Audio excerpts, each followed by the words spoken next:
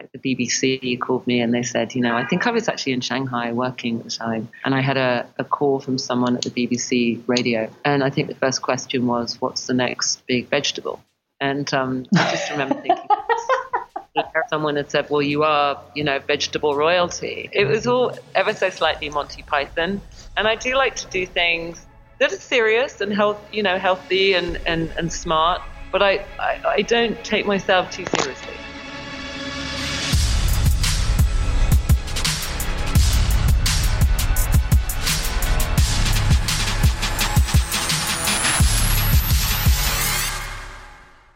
Greetings everyone, my name is Julie Masters and welcome to another episode of Inside Influence, in which I delve into the minds of some of the world's most fascinating influencers, experts in influence, people who have been behind an entire movement or crazy world of influence, to get to the bottom of what it really takes to own your voice and then amplify it to drive an industry, a conversation, a movement, or a nation.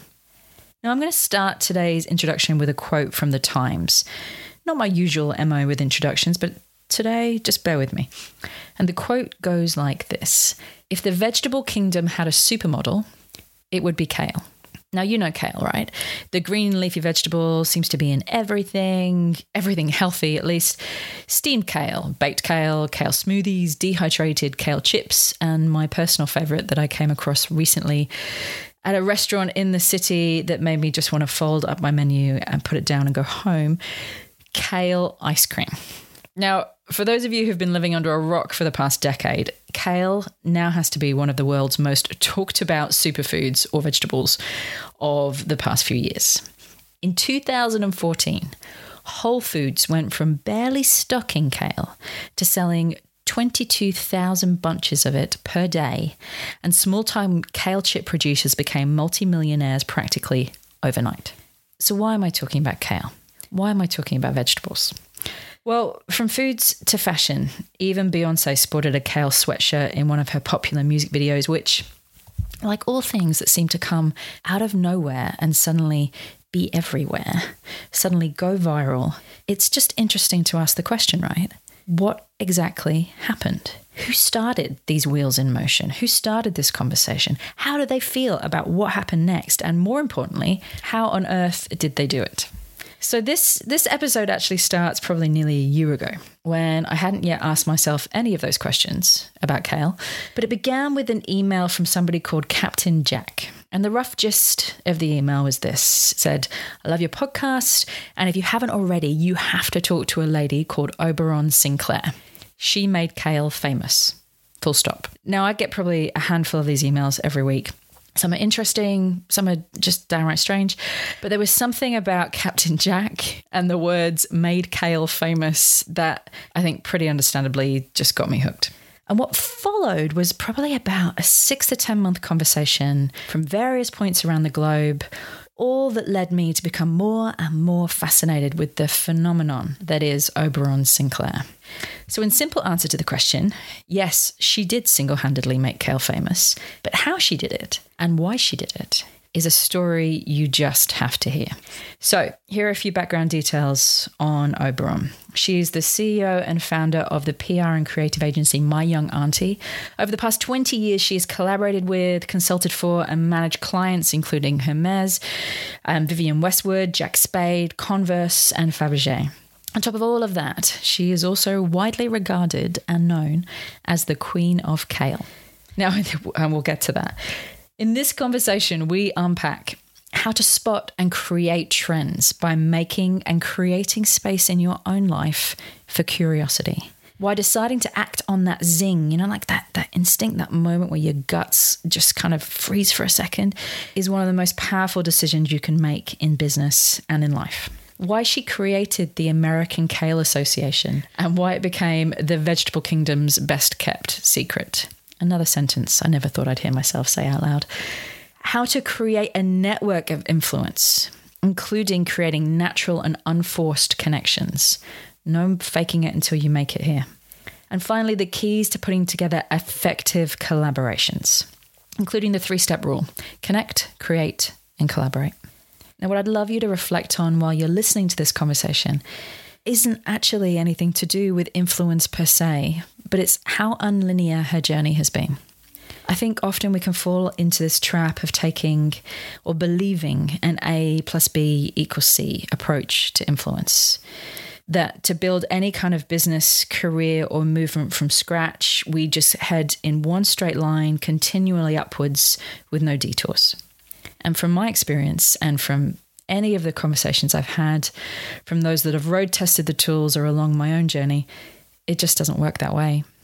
It involves trusting your instincts, following the breadcrumbs when they appear, showing up, staying inspired when it feels like you're on a detour you did not ask for, aka the whole of 2020, and finally playing the long game with the people that you meet along the way. Now, this conversation feels like it walks down many different paths. That is because it does. And it's also because that's what a truly inspired and influential life often feels like. But the question is always our commitment to keep walking. On that very reflective note, sit back, pull out some kale chips or ice cream, then email me and tell me why on earth anyone would eat kale ice cream, and enjoy an insight into the brilliant mind of the Queen of Kale herself, Oberon Sinclair.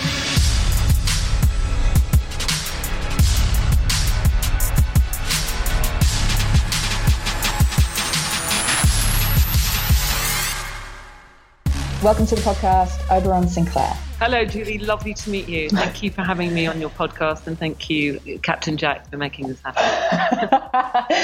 As a brief explanation for anybody that's listening, I received an email from somebody called Captain Jack a few months ago, just basically saying, love the podcast, and if there's one woman you need to talk to on the planet, it's Oberon Sinclair, and a brief explanation as to why. And then he sent this introduction, and we've just been trying to tee it up ever since. So I'm so glad we managed to make it happen. Thank you, Julie. It's a real pleasure to be here. Thank you. All right, I'm going to kick off with the question that I usually kick off with, because I have a theory. I have many theories, and I usually use the podcast to test them out. And my theory is that really interesting people who have interesting ideas and communicate interesting ideas usually find ideas before the rest of us. So the question is, what idea have you been playing with that's having the most influence on you at the moment? What idea have I been playing with that's having the most influence on me at the moment? I've been doing a lot of research over the past 5 years into the shoppable content space, and I'm sort of fascinated right now to see where that goes and how it goes. And I'm working with someone who has created that technology and seems to be the only person in the universe that has the ability to do shoppable content. Tell me what you mean by shoppable content, because there might be some people out there that don't understand the full spectrum of what shoppable content can be. You can be watching a screen, and you could be looking at a show or a commercial, and you would be able to tap on that screen or talk to the screen, and you'd be able to shop the product that you see. Right. So it's way beyond, flicking through Instagram and buying. Yeah, it's way beyond. But I've sort of taken it to a really mad level. Good, exciting, entertaining, funny. I've sort of brought emotion to that idea. Through storytelling. The reason that Captain Jack thought that we should connect, and, as I learned more and more about you and your career, many people know you as the unofficial Queen of Kale. Or vegetable royalty, which I think is actually hilarious. I read a quote in the Times that I wrote down, and it said, if the vegetable kingdom had a supermodel, it would be Kale. So the Kate Moss of Kale. And when I was thinking about that more, we'll get to the how in a minute. We're going to be talking about the how does that happen and how you activate, essentially trying to create a movement around something, around an idea or a product. Mm-hmm. But I want to start right back at the beginning, because I've read you quoted as saying, at my core, I am an innate trend spotter. And when I read that, I just thought, that's exactly it. If you want to be able to spread ideas, first you need to be able to spot good ideas. You need to be able to spot things that have energy. What does that feel like to you when you come across it? Is it a surge of energy? Is it some curiosity? Is it like a spidey sense? Or is there a mental checklist you go through where you're like, all right, that ticks all 5 of my boxes as something that could have legs? It takes me back to when I was a little girl, and I'm not doing the life story thing, so you'll all be spared. You can all not walk out the room in this part. But as a young girl, I my favorite place was the sweet shop, as it was with most Brits. And, going to the sweet shop and being so curious about all the different varieties of sweets that we had, it was always kind of magical. And other things as well. I grew up in an amazing household in London where my father was a very curious man. He was very much into,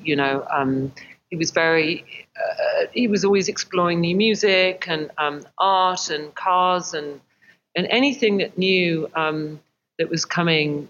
He was always seemed to be on the pulse and in a very passionate way, in a very natural, passionate way. So I really do have to acknowledge and thank him for that, because he kind of he turned me on to so many cool things, whether it was art or music, and from different eras and from different parts of the world. And so I always had a very, very curious mind, and I always looked at things, products and things, and always thought about how I could change them or alter them, and what would they be like if they were done this way or that way. So I always had the mindset of what if you did this, or what if there was that, or what if there was this product that worked this way.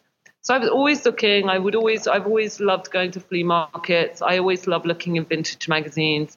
I like going backwards and forwards. So I was very, very passionate about music growing up. That was my big thing. And discovered bands at a very young age and managed them out of my bedroom in London. And then went on to have a little music career with the launch of MTV Music, and then a brief stint in Hong Kong promoting bands there. To answer your question, I've always been curious, and I get very excited by things that are interesting to me, and not in a sort of, I still have that little girl excitement about me that sees something, whether it's in a flea market, and, my interests are like fashion, art, music, food, literature, film. I've always delved as I can to get the innards and see what's down there and underneath, and to get the backstory of, where did this come from? What was it for? Who was behind it? And I'm really fascinated by products and people. I'm very excited by interesting people that I meet, eccentric people. Why are they eccentric? What's there? I've sort of always been attracted to interesting products, and I've always been curious, and I've never become jaded. And I think that's because I'm always excited by new things I find. I went to very recently, a very quick example is when I moved to Northern California in March to leave New York for a little bit, just to have some more space here. And I'm bi-coastal with my offices here in New York. And I came to Berkeley, and everything was on lockdown, and I was driving around, and I saw this really beautiful little African shop on Telegraph called Mrs. Albo, which is in Oakland. And I saw that this lady had this little African shop, and she was selling really cool African print textiles and dresses. And I went into the shop, and nothing else was open. And I found this beautiful fabric from Senegal that is very, very plain. Actually, I'm wearing the dress that I made. It had horses on it. And it was just really abstract and cool and interesting and a bit eccentric. And I bought the fabric, and then the sweet woman, Mrs. Albo, put me in touch with a friend of hers who sewed, and I met them and got some dresses made from an old dress that I had, and copied them. And I just started selling them online, just a couple of months ago under the name Oberon of London. And it was just, I'm of the thought process that you can, my father raised me to be able to do anything in life. He always said, there's nothing you can't do. I don't think there are a couple of things. I don't think I could be a surgeon, but I could have a good go. But I've always taken that approach with anything. And so I've always been curious. I've always been excited to work with brands and people that excite me. And it's just, I feel like it's always made my experience magical, and I continue to do that. And I'm often quoted as saying, I love Churchill's quote, if you love what you do, you'll never work a day in your life. And that's literally how I live day to day. Yeah, I think just the essence of what you said there being the word curiosity, the that sense that you are, because when you have curiosity, it requires two things. It requires space. You need to make space in your life for curiosity. Mm-hmm. And it always feels like, to me, it feels like the sensation is that there's a breadcrumb. Or suddenly I'm like, oh, that's a breadcrumb. I'm gonna pick that up. Yeah. And you never know, it's going to be just one breadcrumb, or you're going to pick that one up, and then, oh, there's another, and there's another. Before you know it, you're in a completely different direction. But you've got to create the space for breadcrumbs to arrive, and then you have to decide to pick them up, right? Like there's a lot of times where I think, oh, there's a breadcrumb, and then something happens. There's a fire to put out. I'm too tired. I'm too busy. I don't want more things. And you don't pick it up. And so I think it takes those two things. It takes some space, and it takes a decision to pick up those breadcrumbs. Absolutely. I mean, I literally, ever since I've been here in California, literally driving down the street, I've almost gotten into like 10 crashes just because I keep spotting stuff. And my brain is like, oh my gosh, that's so great. That's so great. And I literally will stop at the traffic light, get my camera and take pictures. I'll see beautiful couches that have been left out on the street and graffitied, and I'm like, oh my God, that's so cool. That's a great idea. If I were a furniture company, I would think I would love to do one of the Andy Spades, one of the things I'll never do. Wouldn't it be great to have a couch company that had graffiti or art on them, real graffiti and real art? I love They're that. so cool looking. And I've seen stuff like that on the streets, and that inspires me. I love street culture very, very much. I've never been a snob. I can get down and dirty with anyone. I can go high up. I mean, I can delve into any situation, and I will go there. And that's, to me, like I'm a little bit fearless in that respect, but in other ways I can be fearless. But I'm never scared to delve in and go there. And even with the dresses I made with the lovely woman who owns the African shop. She gave me a headscarf, and she wrapped it in the most beautiful big bow on my head with this African fabric, and then she tucked it in, and it was suddenly like, oh my gosh, this is a super cool headscarf. And that was another whole trend moment for me. These happen like 4 or 5 times a day. It's constant. I have to train myself to just know, I'll take notes, or I'll take a photograph. And I've got mood boards that I collect, and I'm constantly trying to be inspired. Not trying, I'm curious. And I think that's another important point, that going back to that decision piece, you have to try and decide to be inspired, and that involves putting yourself in new places, talking to different kinds of people you wouldn't usually talk to, reading industry magazines from an industry that you're not in. You have to make a decision to open up your radar. If you want inspiration, it's never going to come within the 4 walls of the box within which you exist. You also have to find things that make you feel good. And right now, I've always done that. I've always gotten excited by things, and I could literally have the same feeling as when I was 6 weeks, literally feeling excited by something like, oh my gosh, this is so fantastic. And that's what I've always tried to do. I absolutely love Instagram just because of the content that's on there. I think it's probably not smart to be on your phone all the time, but I do get inspired by, as you well know, Julie, growing up in the UK, we grew up with really awful weather and very miserable and grey. And that in turn affects your mood, So I do love blue skies. So I'm very inspired, whenever I wake up and there's a blue sky, I will shoot it and I will post it. And, I got a lot of throwback from people saying, like, why do you post a blue sky? And I was like, well, that's the first thing I see. It makes me really happy. And that just gets my day going. That's my morning meditation. That's my morning moment of sweets, and just gets me going. It makes me so happy. Yeah, to decide to be inspired. That alone, I think, as a decision.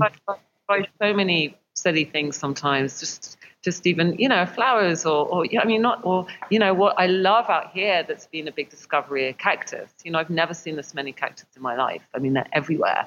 And, I've even discovered a new possible, fruit that's not out there. So I'm constantly searching, seeking, delving in all ways. So that takes me to almost the next logical question for me, which is, you pick up the breadcrumbs, another one comes, you keep moving, you keep deciding to be inspired. And then you sometimes hit this point where you have to let an idea go.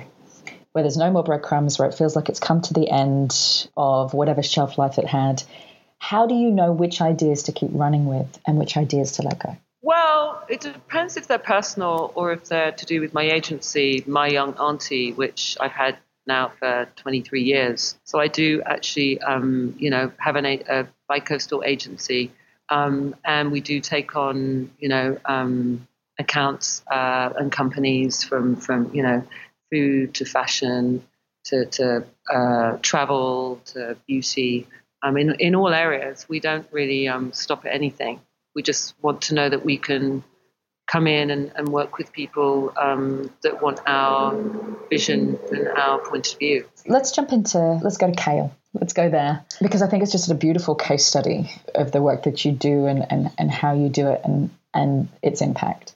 So how did that start? I mean, that's the primary question that I kept coming back to. Like, how does that begin? Do you look at something and go, yep, I'm going to make this famous? Or is it more of a progressive, like, how does it start? Tell me the beginnings. Well, I'd noticed it in Europe, and I'd seen a bit of a trend sort of really on the periphery of it happening. And then in New York, just decided, I'm going to do something really wacky, and I'm going to promote kale as vegetable, and I'm going to create a marketing plan and a publicity plan and see where it goes. And I created the American Kale Association, and with that, it was basically a way to prove to myself I could do something, and it was a challenge. And I felt really passionate about it. And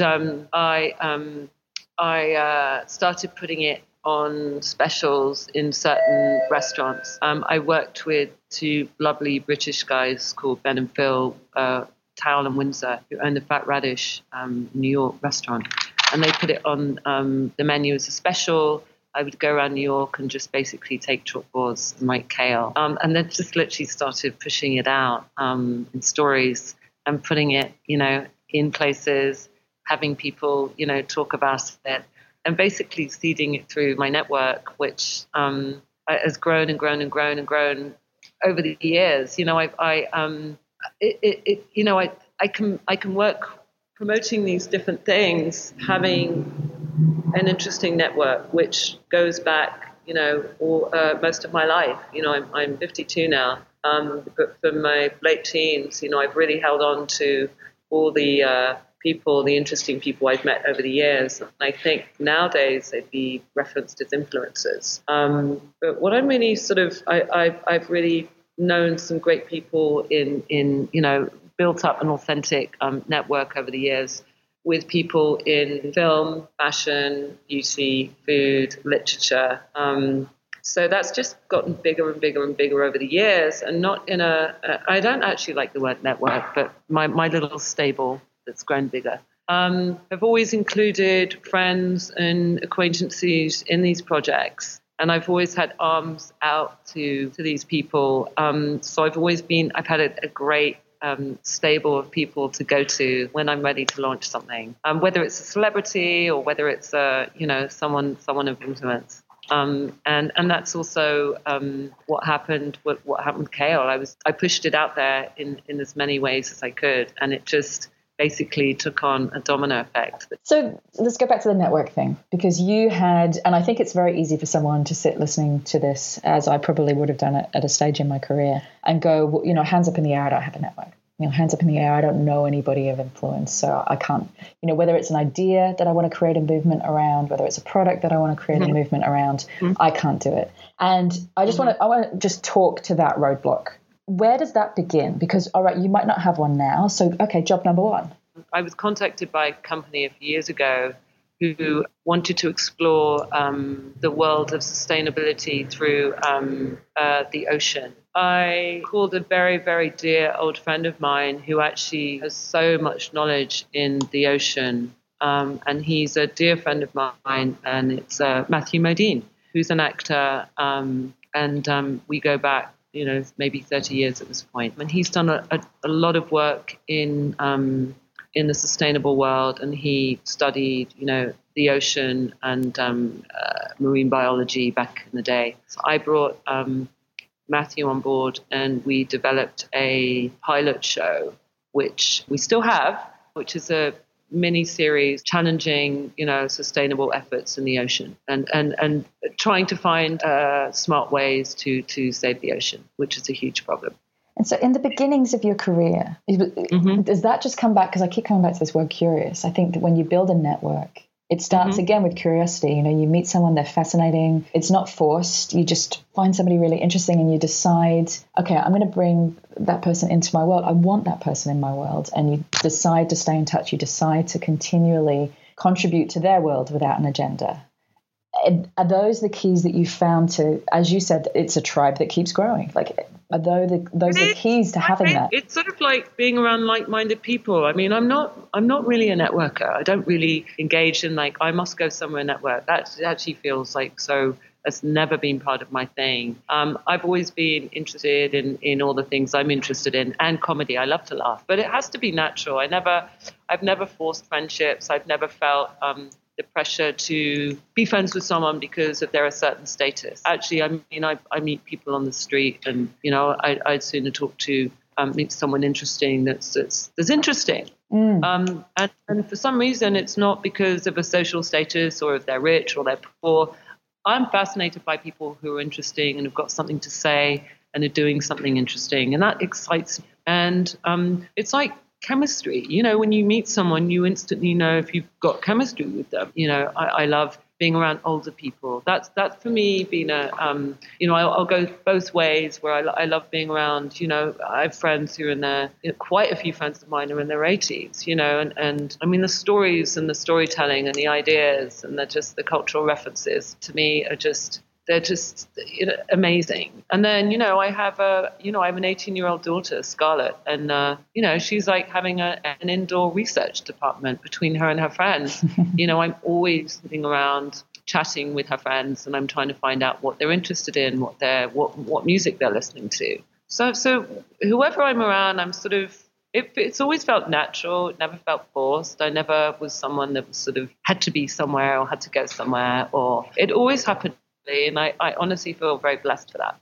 Let's go back to Kale for a second, because the other thing that struck me about the work that you did there was, I have this theory that mastery is simplicity. We think that to be masterful at something, we need to make it really complex. We need to show all the information. And actually, the more simple you can make something, that takes mastery. You've got to wade through all the complexity to get to simplicity. Well, I've always been fascinated with community, the idea of bringing people back together, because I feel like we've kind of lost each other a bit, and now more so and not so. But I'm always slightly fascinated with community and getting along, and especially with what's going on in the world, and really coming together and trying to figure out ways of doing that. I've probably gone off subject, but yeah, I think less is more. I do think less is more. So when you sit down with a topic like Kale, and I know there's plenty of other products and topics that you've worked on, how do you come up with the messaging? Because you've got all this information, right? You've got the nutrition of it, you've got the taste of it. I love words, and I love playing with words, and I love old sayings and that kind of thing. Like I'll constantly say neveradulmoment.com. I'd love to own that. With Kale, I came up with AKA the American Kale Association, as known as Kale. Yeah. What else did we do? I made some T-shirts. And we did a T-shirt that said on it, "Caling me softly." I did a T-shirt line, Kale Mary. I mean, we did some really funny ones. And didn't you wake up one morning and find a picture of Beyonce wearing one of those T-shirts? Yes. Yeah. How did that come about? That was someone created the Kale logo. I can't take credit for that. But after all the work I'd done with promoting Kale, she did a shoot and was wearing that T-shirt. And it was like, okay, this is a moment. This is an amazing moment. It was insane, actually. It was brilliant. One of the questions that I had for you, which that might be the answer, was there a day? Sometimes when something takes off in a way that you either had or hadn't expected, there's usually a moment or a day where you wake up and you go, oh my goodness. It was definitely There've been a few. That was definitely one of them. I was getting called by everyone. Like the BBC called me and they said, I think I was actually in Shanghai working at the time. And I had a call from someone at the BBC radio. And I think the first question was, what's the next big vegetable? And I just remember thinking, someone had said, well, you are, vegetable royalty. It was all ever so slightly Monty Python. And I do like to do things that are serious and healthy and smart, but I don't take myself too seriously. Talk to me about the American Kale Association, because I really noticed that when I was doing the research. I noticed that there was a lot of talk about the American Kale Association, and then it kind of became clear that the American Kale Association was something that you had created. Why did you feel like you needed that vehicle? Oh, I just thought it would make it. I just knew it had to be legitimate to a point, and I created it, and I did this great association and website just for people to be able to contact me and as a springboard. And there were a lot of people interviewing me, and they're like, where did the American Kale Association come from?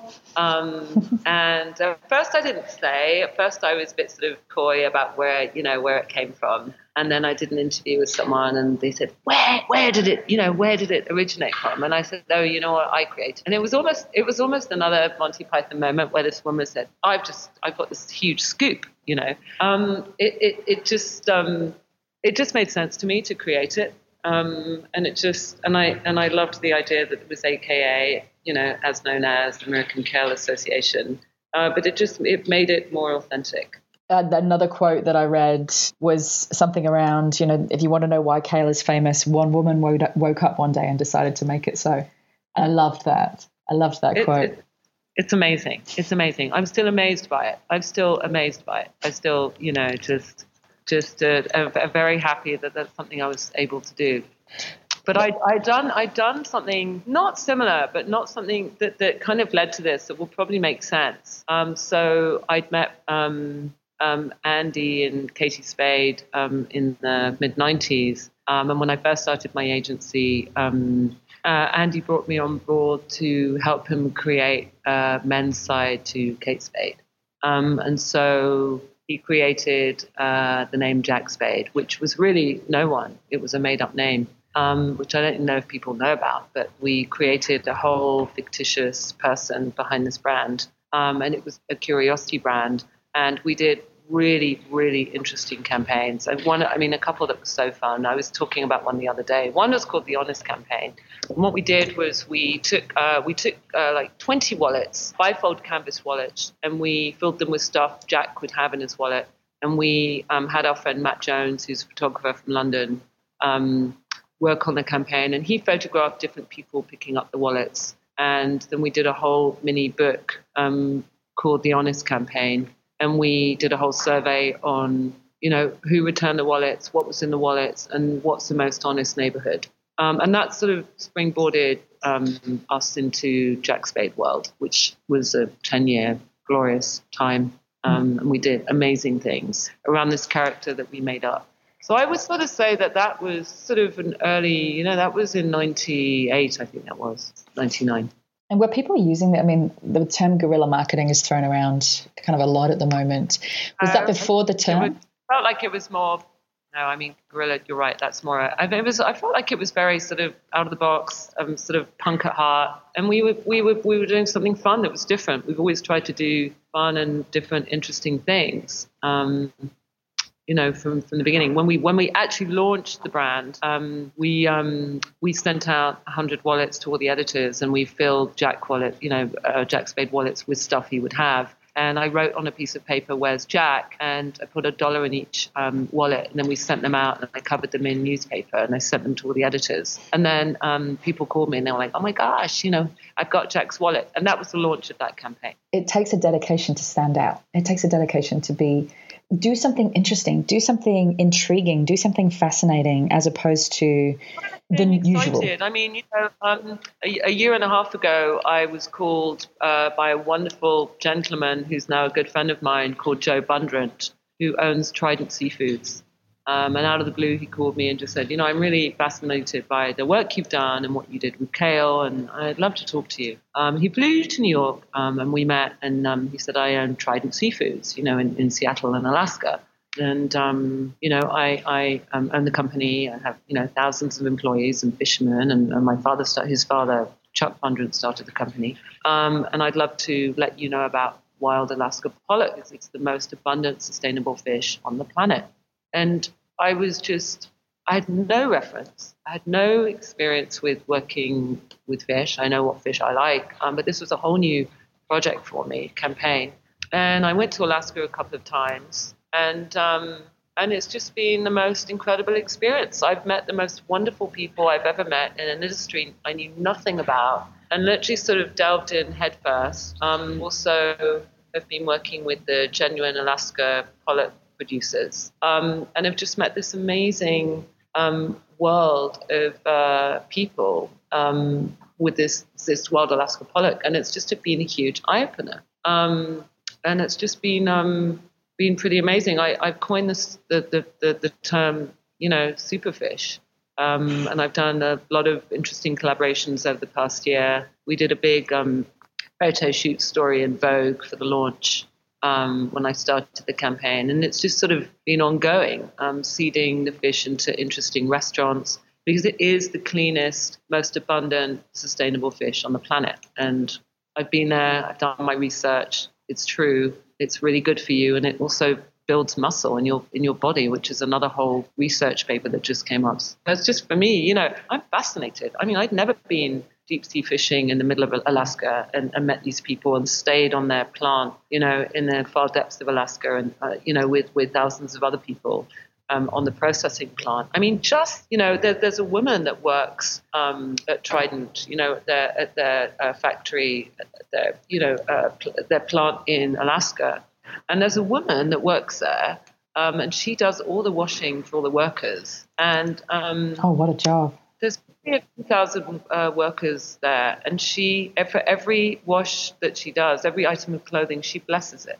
Blesses clothing. And I mean, things like that just are extraordinary. And it's so always part of the story. I really go into a brand, and I really always try to explore as much authenticity as possible. And I really want to know the background of the company and why, and I really wanted to get to know the people in the company and why they're there and what are their personalities. And that to me is such a huge part of my work. I want to dive into collaborations just a little bit, because again, I was going through your Instagram, and you've done a post saying that your quest is to connect, create, and collaborate. And it got me thinking about collaborations, because there's good collaborations and bad collaborations, and collaborations that work for one party and not the other. But the most sustainable ones, the joyous ones, the ones that just keep growing, are the ones that work for both parties. What have you found to be the key in putting together a good collaboration? I think you have to know your parties to begin with, and I think it has to make sense. And I think emotionally, it has to make sense too. Sometimes things that don't normally go together do go together, so there is that also. But I think it's a feeling for me. It's a feeling. I actually physically feel something when I have an idea and I want to put a collaboration of sorts together. It's an idea I have, and bringing both parties to the table. You can normally tell if it's going to work or not. We help with the launch of this wonderful company called Sambason, started by Jeremy and Ryan Black out of San Clemente, California. Wonderful guys, brothers, and they founded Sambason. And at that moment, with they brought the acai berry from the rainforest in the Amazon. And we really, started doing a whole series of breakfasts in New York, many of them, and with the whole acai bowl movement, which was really fun and really nutty. But it sort of went insane. It has to feel right. It's like, if I meet a new client, I say to them always, thank you for meeting with us, but it is actually a two-way street.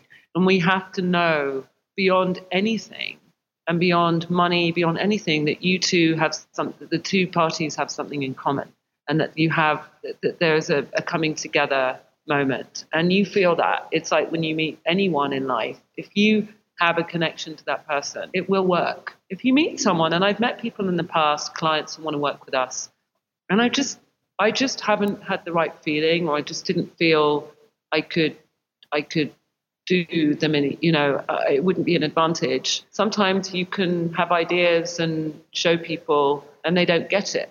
And if they don't get the idea, they're never going to get it. You can't convince someone to get the cool idea or to be cool. It's either or not cool. There's no rhyme or reason sometimes, but it really does come down to chemistry. And I've always gone with my gut instinct, and I've always known when to pull back. And trust me, there are times when I've really wanted the client for, thinking, well, that would be a great account to have, but if it doesn't make sense, I won't do it. So I have a smaller agency. It's not huge.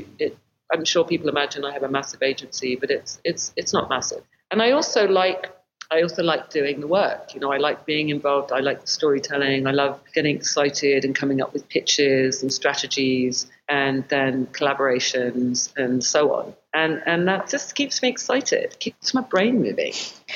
Have you had any that haven't worked? And we've all had those moments where there's an idea, you're really excited about it, that you resonate with the people who are involved in the idea. You think, yeah, we'll take this on. You come up with what you believe to be a killer strategy, incredible storytelling, and for some reason, it just doesn't take off. That's happened not so much with products, I would say. Sometimes I've had extraordinary story ideas.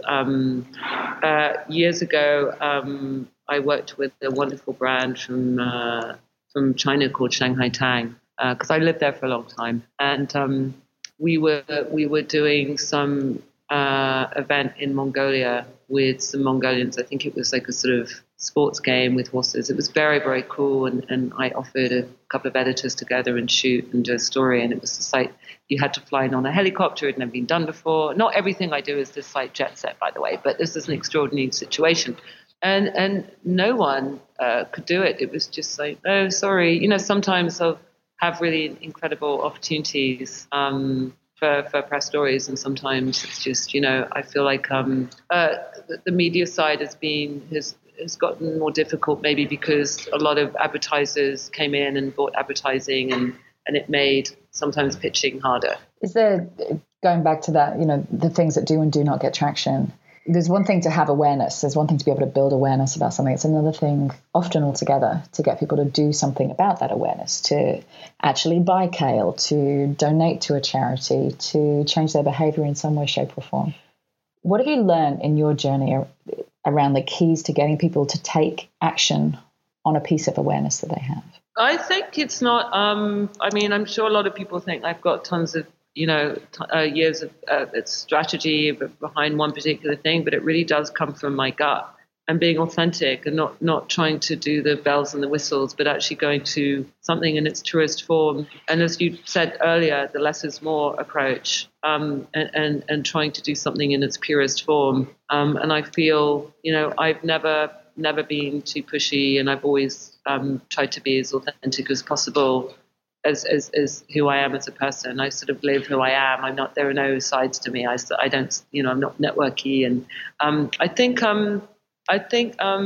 it's always translated. I've always come from an honest place, an honest, truthful place, even if it's, if I'm not always right, I'm happy to come in and say, oh, maybe, that wasn't perfect, or maybe we could redo something this way. But I would say, 8 times out of 10 over the years, hey, I'm a small agency and I've been in business for 23 years, so something must be working. Something must be working. I think a lot of things are working. Thank you. I don't have a lot of time normally to stop and say, oh, that was great, I did that. I just keep going forward. What would you love to work on now? If I could bring you the client of your dreams right now, or you're like, if I could just get my hands on that product or that movement, is there something on your radar you'd love to work on? Oh, there's so many things. Whoever's out there, look me up, my young auntie. I'm a bit of a nerd sometimes. There are so many different. As I've said, I'm definitely venturing into the space of shoppable content and I'm creating I'm creating a company to do that. So that's an interesting project that it's a dream for me to be doing. I'm fascinated by space and what's going on with NASA. I got to go to the 50th anniversary last year, and I'm very interested in that space. I mean, I'm very interested in, I went down a rabbit hole last night of jetpacks. There's a new company making jetpacks. I think they're in Australia. Super interested in that. I mean, there are many, many things. I mean, I've got a long list. I'm going to finish up with just the usual question that I ask at the end, and that's if there's somebody out there that's listening to this and they really want to create a movement or spread an idea or get people to take interest in whatever it is that they're trying to get them to engage with. What's the one thing, if they wake up tomorrow morning and they just do one thing, what would that thing be? Do it. Do anything. Do it. Just take some action. Do it. Just do it. Just don't, it's like Anthony Spade says, he's got all these ideas. I have all these ideas. But everyone has. And it's knowing when to do one and knowing when not to do one, and when to talk about something or not talk about it, but actually just try and do it. And it doesn't have to be. I feel like so many people now have been, the younger generation have been brainwashed to think everyone has to be a millionaire. Well, I think if you take that off the table and you say, well, okay, it can't be about money. It's got to be about, happiness and success. But doing something that makes you happy, something that's going to make you excited, because you've got to put that energy into something. That's going to keep it going. And if it's something you're not excited about, I don't think it could. I mean, I don't think it could work. But that's me. I think you've got to be excited by things in life. I'm constantly excited, and I love talking to the people that I work with with these companies I represent, and brainstorming with them, and I work with a wonderful fashion company called Frances Valentine that Katie Spade started with her best friend Elise Dairens. And then when COVID happened, everyone it was very scary. And so with Frances Valentine, we came up with the idea at the beginning of COVID that it would be smart to because we had such a huge inventory, that it would be smart to sell a bag and donate the bag to a healthcare worker. And I must say that we were one of the first companies to do that. And it was a really good moment. And I really congratulate Elise, who's a dear friend of mine, on successfully putting that campaign together. And it was just wonderful. And it was done in a really authentic way. And we helped people, and it was a way to promote the company, and we actually didn't know what we were going to do, but that felt like a smart thing to do, and it was very successful. Well, Oberon, thank you so much for coming onto the podcast, for finding a space in your crazy schedule between two coasts. It's been such a pleasure. Thank you so much. It's been such a pleasure to talk to you. Thank you. It's lovely to be able to talk about these things, which I don't do often, but thank you.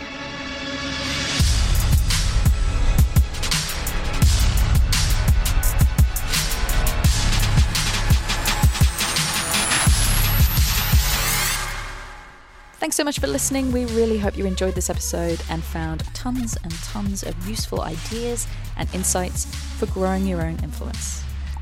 Now, for those of you who want to take the next step in your influence journey, you want to take everything you have learned today and just ramp it up a notch, or you just want to learn more about the power of thought leadership when it comes to growing a business, an enterprise, or spreading an idea, there is now also a research paper that you can download from my website, juliemasters.com.